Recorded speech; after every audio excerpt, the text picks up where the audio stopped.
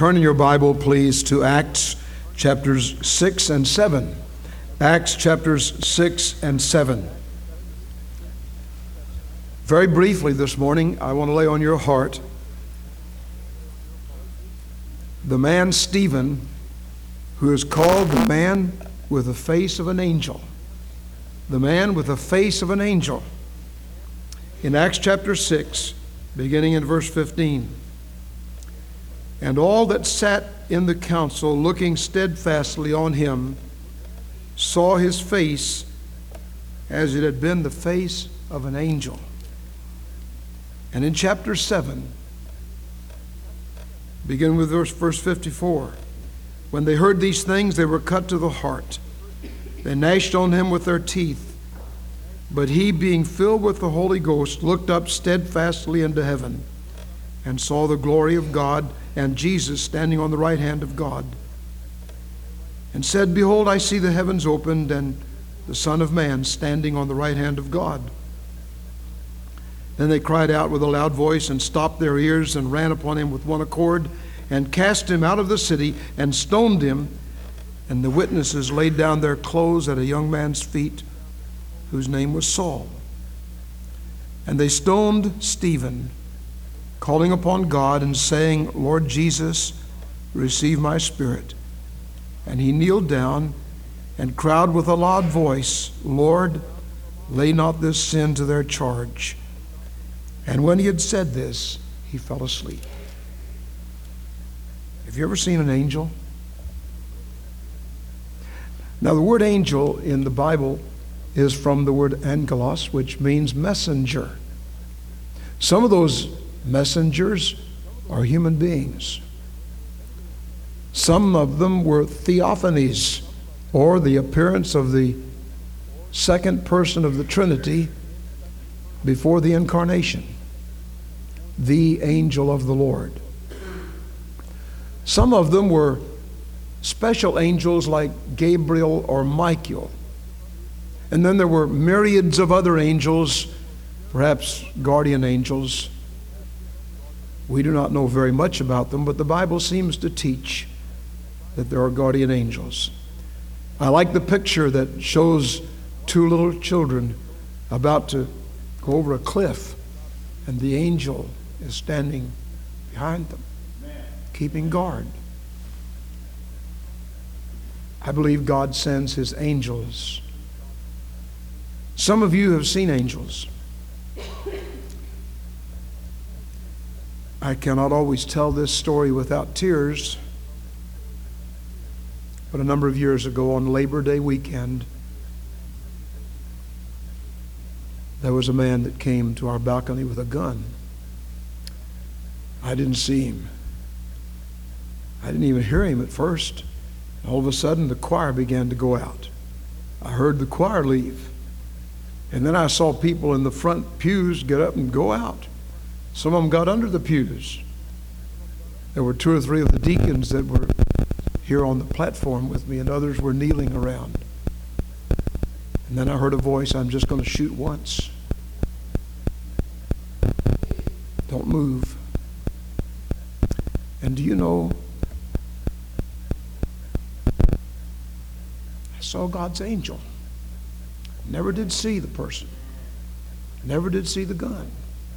Just a bright light. And God gave me great peace. There was not one iota of fear. And I just said, you're not going to shoot anybody. I'm going to pray for you. And I prayed. And Lonnie Cook went back.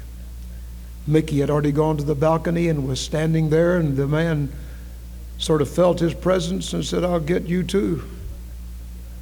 And Lonnie negotiated. And after a little while, in answer to prayer, the man handed his gun down. But I want to tell you, the reason I told you the story, I never did see him. I just saw an angel. He didn't have wings, just a bright, effervescent glow and a wonderful, quiet peace. And something inside that said, I'm here to protect you.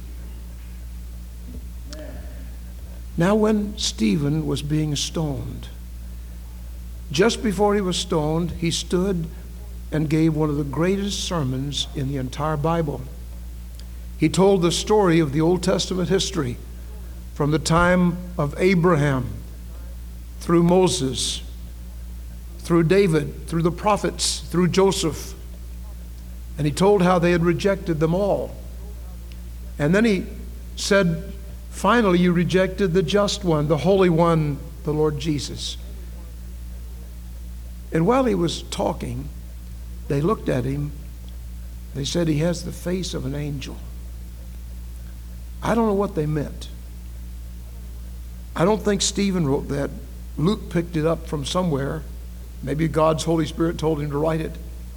And he just said, as they looked at him, they looked like he looked like the face of an angel. Now, an angel is effervescent, beautiful, bright, light, one who protects, one who's there to guard and to guide. And that's what Stephen was doing. He was there to announce the Lord Jesus Christ. We don't know much about Stephen's early life. Have you ever conjured in your mind to think about where did Stephen come from? In Jesus' earthly ministry, you know, he sent out 70 at one time. We know about the 12. We know about the 120 in the upper room. We never read about Stephen until we come to Acts chapter 6. He may have been one of those already.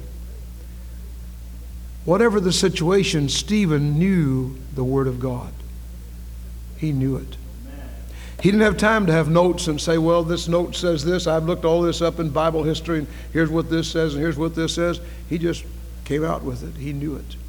He knew it. Filled with God's Word. And his point was to present to them Jesus. And when he got to that point, they picked up stones and began to stone him. And he looked up and he said, I see the face of Jesus. He's standing at the right hand of the Father. Lord, lay not this sin to their charge. And he fell asleep.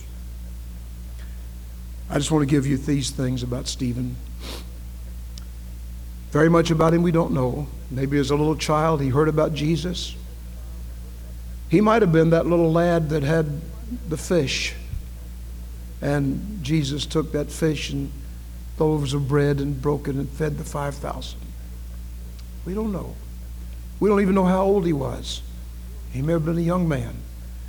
We do know that he was a man full of the Holy Spirit, full of wisdom. He had an honest report, and he was a man available to be appointed over these things. Because when he comes on the scene, the church was having a little problem with murmuring, the Grecians against the Hebrews, and the apostle said, now you choose out 7 men full of the Holy Ghost, who have honest report, full of the Holy Ghost, full of wisdom, that are available to be appointed over this business, who will give their time to this so that we can give our time to the Word of God and prayer. And they chose Stephen first, a man full of the Holy Spirit. And immediately, you read about Stephen beginning to witness. And the result of this was many were obedient to the faith. Many priests got saved. And the Word of God multiplied. And there was a great revival going on.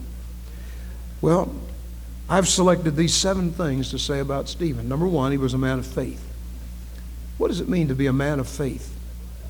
Well, our faith is not blind. Our faith is anchored in the Word of God. At the recent Southern Baptist Convention, there was a long discussion over whether our faith, which is more important, to measure everything we do by our understanding of Jesus or by the Word of God. Now listen carefully. Offhand, without any thinking at all, people would say, well, we need to measure it, but what would Jesus do? But the question is, how do we know what Jesus would do without the Bible? We don't know anything about Jesus except the Word of God. And so Baptists have chosen to believe that the Word of God is inerrant. And when it presents John 3:16, It means what it says. For God so loved the world that he gave his only begotten Son, that whosoever believeth in him should not perish but have everlasting life. And Stephen planted his spiritual feet on that gospel and was a man of faith. I was asked yesterday, how can you really know if you're saved? Well, I said, let's look at the Word of God. What does God say? Yeah, but beyond that, how can you know? I said, I don't know how you can know. I know there's a witness of the Spirit inside. There's a witness when I talk to a believer, a witness with my spirit that he's a child of God and that I'm a child of God. But it all goes back to what the Word of God says, because the Word of God says that would happen. The Spirit of God witnesses with our spirit. And so in the final analysis, my hope is built on nothing less than Jesus Christ and his righteousness as revealed in the Word of God. And so Stephen amplified and magnified the Word of God in this message. You just think what he didn't get up and say, well, I tell you, I philosophically thought the whole thing through and I believe that Jesus is enough. No. He went back to the Bible. He said, do you remember Abraham? Do you remember Moses? Do you remember David? Do you remember Joseph? Do you remember the prophets? They all testified about Jesus. He was talking about the Word of God. So he was a man of faith. And ladies and gentlemen, we need to be men of faith today, women of faith, boys and girls of faith, so that when people come hurling their doubts and philosophical questions at us, we can go back to the Bible. The Bible says, I believe one reason God has blessed Billy Graham is all through the years he says, the Bible says, the Bible says. Now, I may not agree with his entertainment for the first hour of his crusades. And I may not agree with some of the other philosophy that he goes through, but I believe the Word of God like he does. And I appreciate the fact that for these nearly 50 years, he has heralded the message of Christ. Stephen was a man of faith. Are we a men of faith? How do you know what you believe? Do you know what you believe because the Baptists say it? It's the reason you don't do certain things because your church doesn't believe in doing those things. I guess that's a fair good reason if you know anything else. But why not anchor your faith in the Word of God? What does God say about it? Do what God says regardless. And you'll never be ashamed. You'll never be disappointed. Stephen was a man of faith. I've anchored my soul in the haven of rest. And that haven of rest is testified to by the Word of God. Secondly, he was a man full of the Holy Spirit. How do you know? Because God said it. When they got ready to choose these 7 men, they chose men who are of honest report and full of the Holy Spirit. Now, what is the evidence of being full of the Holy Spirit? You think of that a minute. Is it just because he's ethereal? Is it just because he has a good outlook on life? Is it just because he smiles all the time? Is it just because he goes to church all the time? Is it just because he's here every time the door opens? What is the real evidence of the fullness of the Holy Spirit? Well, you take the Bible and you read, especially in the New Testament, whenever you come to the fullness of the Holy Spirit, you find somebody that's concerned about souls. Has a care about lost people. They were filled with the Holy Spirit, and great boldness came upon them so they could speak the word of God with boldness. And Stephen was a man who cared about souls, and he demonstrated that in the very last part of the 6th chapter and all through chapter 7, that he cared about the souls of people. Philip was another man that did that and went down to Samaria.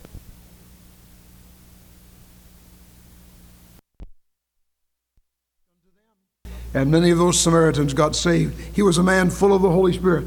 Are you full of the Holy Spirit today? Now listen, we have leaky vessels. It is not enough to say, well, I got full of the Holy Spirit the day I got saved. I've known people say that. You know, y'all pray for my throat. I'm having a little problem this morning. I've heard people say, well, when I got saved, I got the Holy Spirit, and I've never made another trip to the altar. I don't need to. Shame on you. You don't understand. You got a leaky vessel. You can get filled with the Holy Spirit today, And because the world is too much with us, and television too much with us, and money too much with us, and jobs too much with us, and kids too much with us, and we're never alone, and we're never alone with God, and we get all dirty with the world, and we need to come back and say, Holy Spirit, fill me. Breathe on me, Holy Spirit. Fill me with thyself. And when we're filled with the Holy Spirit, there'll be a tug at our heart to go soul winning. You know what has built some of the great soul winning churches in America? The fullness of the Holy Spirit. You can sense it. Why do they lead thousands of people to Christ? They're full of the Holy Spirit. They're just normal people like you and me. But they've come back again and again and again and again and said, fill me, Lord. Here's my cup. Fill it up. I lift it up. I need the fullness of the Holy Spirit. And then this man, Stephen, was not only full of the Holy Spirit, he was full of wisdom. Where do you get wisdom? From the Word of God. The fear of the Lord is the beginning of wisdom. Wisdom is how to deal with knowledge. A lot of people have Bible facts and never do anything about it. I've been in revival meetings where they tell me they have people that come have Bible meetings all over town. And they have a Bible meeting here and a Bible meeting here, and every week they have 2 or 3 Bible studies and so on. And I said, well, what do they do to win people to Christ? Oh, they don't do that. They don't do that at all. No. Listen, wisdom takes the knowledge of the Word of God and applies it where it's needed. And the great need of our world today is for people to come to Jesus Christ. And that's behind missions. That's the reason Brother Limpster's gone to Latvia and goes to other places. That's the reason the Lana Tak Ois have gone to Japan. That's the reason for our Mexican mission team. That's the reason for the bus ministry. That's the reason for our soul winning teams on Thursday night. That's the reason we have Sunday school. Sunday school, listen, Sunday school is and I wish you'd listen to this and believe it, Sunday school is a task force reaching out. It's not the idea of just teaching the people that show up on Sunday. That's too much what we do. But Sunday school is having group captains call people, keeping in touch, and try to reach prospects and bring them in and bring them in and bring them in and win them to Christ and then send them out to bring others in. That's what Sunday school is all about. Training union is a training force where we get those who are saved and try to train them in the Bible truths and the Word of God and how we do things. This man was full of the Holy Spirit. He was full of wisdom. He was full of power. Power. And the Scripture says there was great power upon Stephen. He had the authority of God upon him. That's the power of the Holy Spirit. He was not only full of power, he was full of light. When they looked on him, they saw his face was like the face of an angel. I think they just saw light over him. You remember when Moses came down from the mountain? He was so full of God and had been in touch with God that his face glowed, and he had to put a veil over his face so that people would not be afraid to look at him. I think Stephen was like that. He was filled with a vision. He looked beyond what he could see with his eyes, and he saw with his heart and his spirit. Have you done that? Let me ask you, before you come to the end of life, is it possible that God could give you a vision of what's coming next? Mrs. Claycomb, dear Miss Claycomb, whose favorite song was "I'm Going to a City Where the Roses Never Fade." She said, I had cancer surgery, and when I was coming out from the anesthetic, I had a vision of heaven. She said, I saw Jesus. Now, I never did do that. I never did deny her. I believe she had it. Stephen said, I looked beyond this present scene and I saw Jesus, and he was standing at the right hand of the Father. He was a man of vision.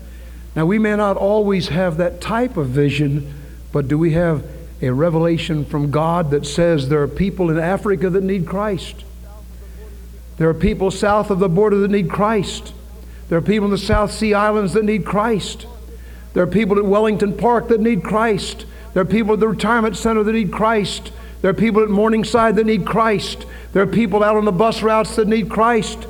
Let's go. Let's bring them in. That's the way Stephen was, a man full of vision. Full of vision. And then he was filled with love. Lord, lay not this sin to their charge. Don't charge them with this, Lord. They don't know what they're doing. That's what Jesus said at the cross.